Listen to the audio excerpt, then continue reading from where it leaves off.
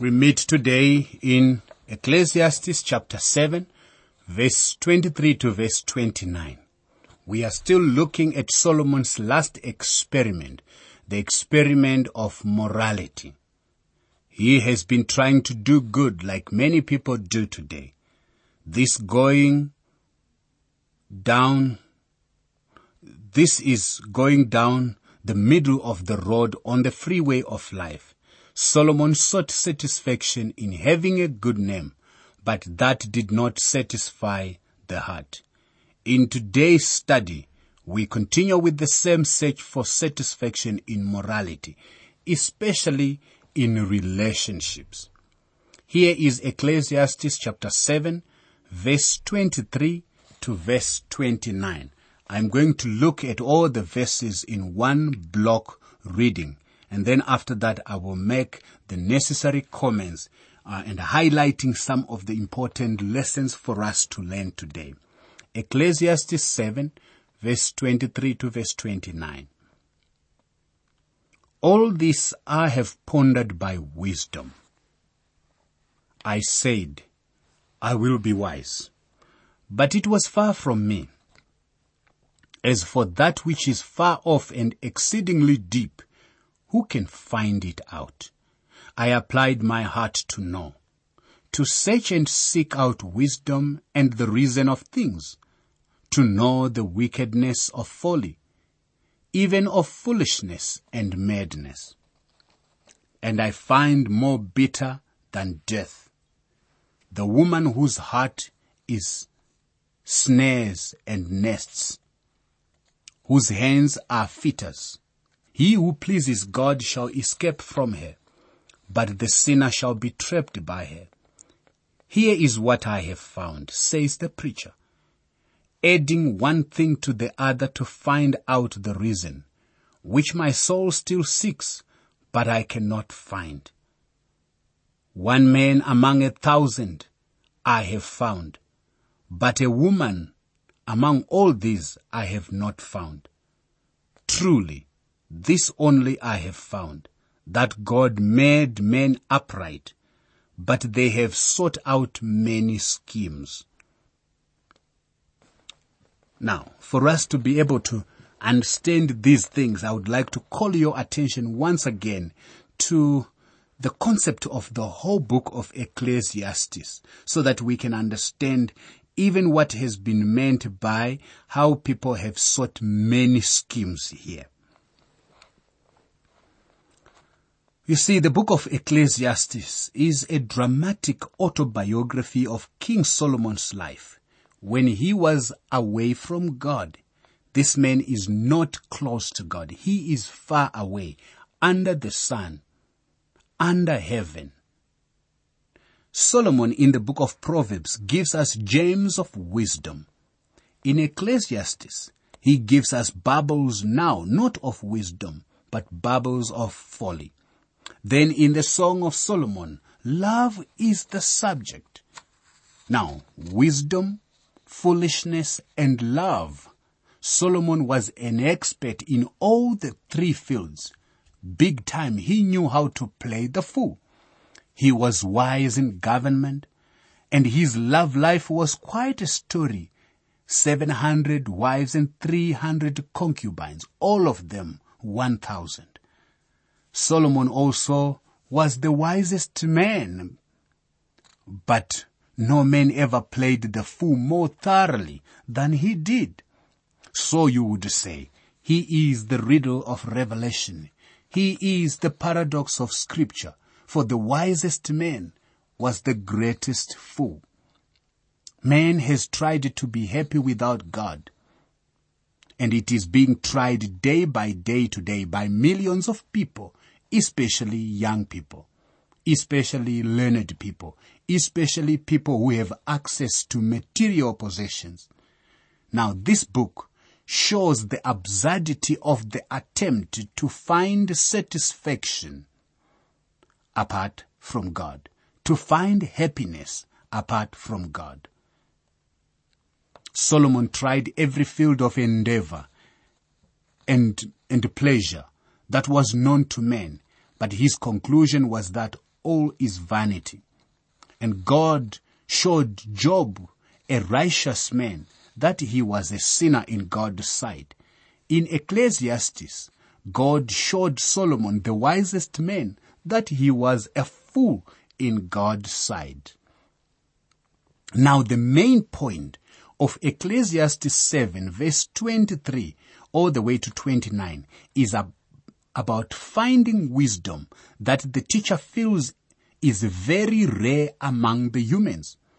From a discussion of the good life, the teacher passes to the intense depression he has felt when seeing men and women at their worst. My friend, wise people admit that the problem of evil is insoluble. But practical evil is a horrible reality for which men and women can be held responsible. As in modern times, the teacher faced the evil of unrestrained sex, alluded to in verse 26. As an example of human folly, he warned against the opportunities offered by the women of easy or loose morals. Now, Solomon found that an absolutely wise man is exceedingly rare. An absolutely wise person is difficult to find, 1 in 1,000. But so far he had not found even this tiny percentage among the women. That is my understanding of verse 28. A tiny percentage of 1 in 1,000 could not be found even among the women. Now, one cannot blame God for this. So the fault lies in man's misuse of his freedom. That is what verse 29 talks about. It talks of man's misuse of his freedom. How do we see the misuse of man's freedom? Because verse 29 accurately reads, "Truly, this only I have found, that God made men upright, but they have sought out many schemes." Now, at this point, I would like to amplify the thought that is expressed in verse 29, because this is key to understanding the present condition of man. I would like to read it from a number of Bible translations to emphasize the shades of meaning. The New Contemporary Version says, "One thing I have learned, God made people good, but they have found all kinds of ways to be bad." That's the New Contemporary Version. The New American Bible says, "God made mankind straight, but men have had recourse to many calculations," not calculations, all kinds of ways to be bad, calculations here. The Living Bible says, "Though God has made men upright, each has turned away to follow his own downward road." The Contemporary English Version says, "We were completely honest when God created us, but now we have twisted minds." And of course, our New King James Version says, "God made men upright, but they have sought out many schemes." I would like to emphasize that verse because it is important. Reading from these translations and paraphrases makes me turn to Romans chapter 1, verse 20 to verse 22, which says, "For since the creation of the world, his invisible attributes are clearly seen, being understood by the things that are made, even his eternal power and Godhead, so that they are without excuse. Because, although they knew God, they did not glorify him as God, nor were thankful, but became futile in their thoughts, and their foolish hearts were darkened. Professing to be wise, they became fools." You see here, people who had a knowledge of God and truth turned their backs on him by coming up with a lot of excuses and mental calculations.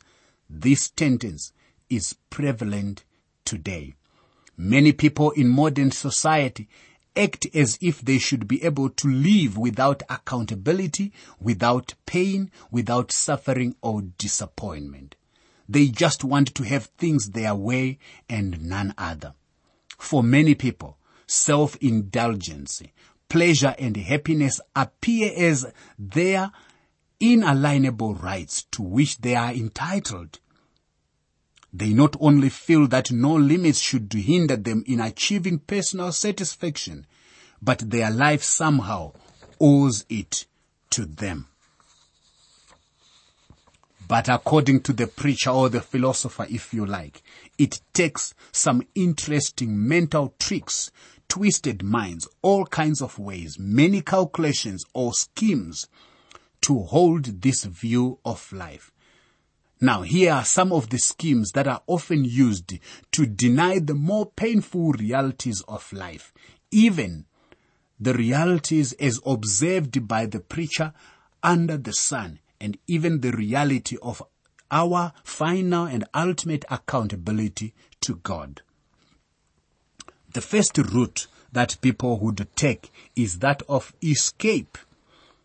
You see, we may feel we don't want to face this reality, therefore we escape.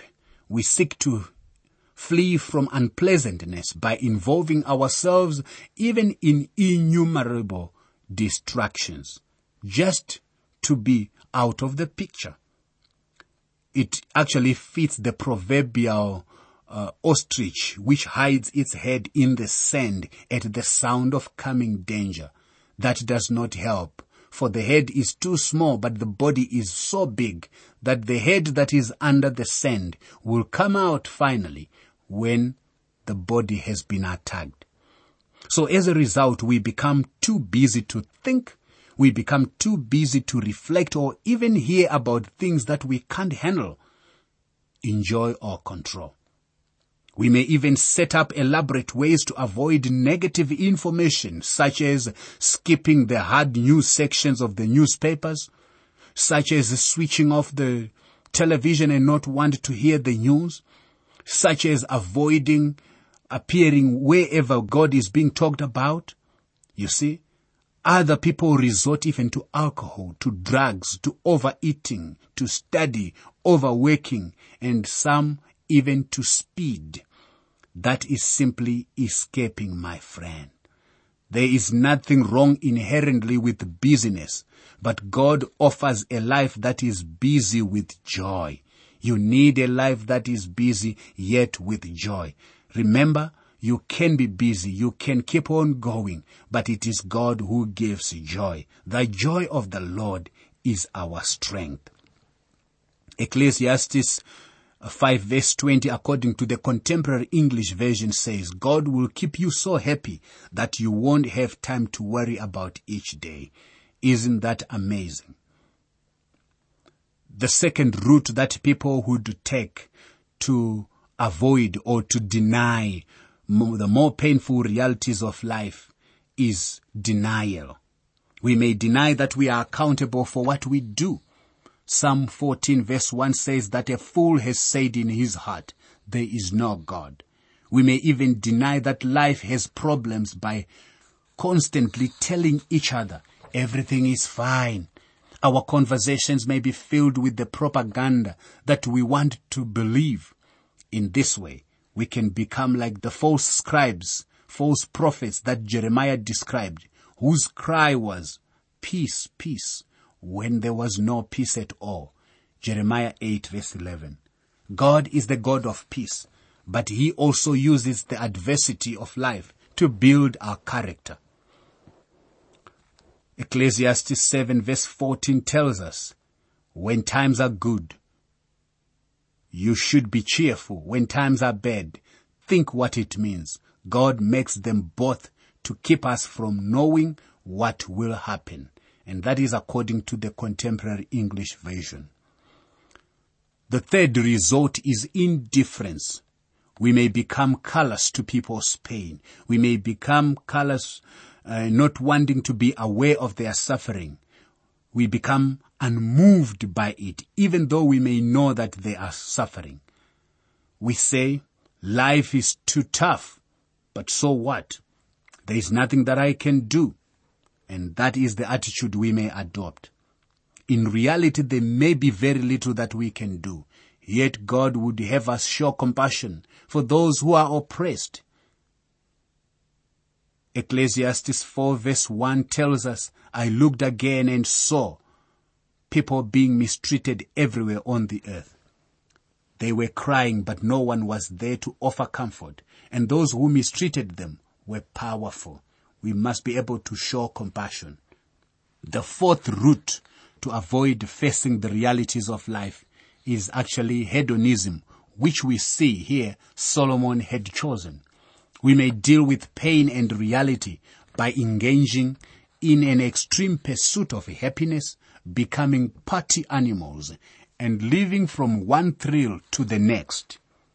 Actually, there is a place in life for leisure and pleasure, but God shows how empty the worship of ourselves and pleasure systems can become. Actually, Ecclesiastes chapter 2, verse 1 to verse 11 elaborated those issues. Finally, we may even withdraw. We may also avoid the world's dark realities by turning inward, closing off as many contacts as possible with the outside world. We may protect our space behind private fences or answering machines or security systems, always in control of the people and information that reach us. We may forsake the claims of others and instead insist that our values, interests, and rights are the one that really matter. However, God reminds us that turning inward can lead to an empty, lonely, and barren existence. Ecclesiastes 4 verse 8 tells us, according to the Contemporary English Version, for example, some people don't have friends or family, but they are never satisfied with what they own, and they never stop working to get more. They should ask themselves, why am I always working to have more? Who will get what I leave behind? What a senseless and miserable life. My friend, are you using one or more of these strategies to avoid some of the more painful realities of life? Your responsibility to God and your responsibility to mankind, are you using these to avoid them? If so, you will want to consider that only by facing reality with God's strength can you find real meaning and purpose. You see, for Solomon, he concluded that it could be avoided. And he concluded, and he even came up with many schemes. If you like, he was summarizing some of the things that he had done. He tried science, he tried philosophy and psychology, he tried all the rest, coming up with many schemes.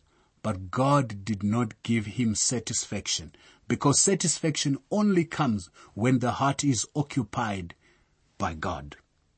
When the heart is occupied by God. My friend, in Ecclesiastes here we learn that without Christ we cannot be satisfied. Even if we possess the whole world and all the things that men consider necessary to make their heart content. The world cannot satisfy the heart because the heart is too large for the world. You see, the other time when I was in Israel, it was very eye-opening for me when our tour guide took us to the place of Gennesaret, where the man who was delivered of the many demons. And during the conversation when we were standing at that place, he mentioned something that revolutionized my life. To say, you see that this man would contain so many legions, which could not be contained by the pigs after he was delivered. The pigs all went to drown, but man was able to live with them. Why?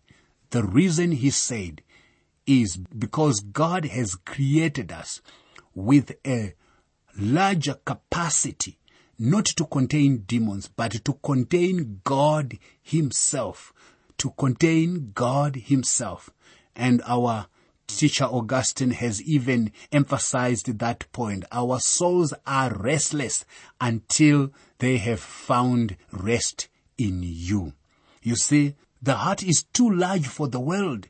It will still not satisfy you. The Song of Solomon teaches that if we turn from the world and set our affections on Christ, we cannot fathom the infinite preciousness of His love. The object is too large for the heart. The only object that is too large for the heart is the love of God. Anything else you put in there, you will still be in want. But when you have met with the Savior, when you have met Him and He gives you His love, you will be satisfied and your heart will be filled. You can have copies of the notes and outlines used for these Living Word for Africa programs, so you can follow them as you listen. For your copies, please write to the Living Word for Africa, P.O. Box 4232, Kempton Park, 1620, South Africa. Please say which book of the Bible you want them for, and be sure to include your name and contact information. Let me give you that address again. It's the Living Word for Africa, P.O. Box 4232, Kempton Park, 1620, South Africa.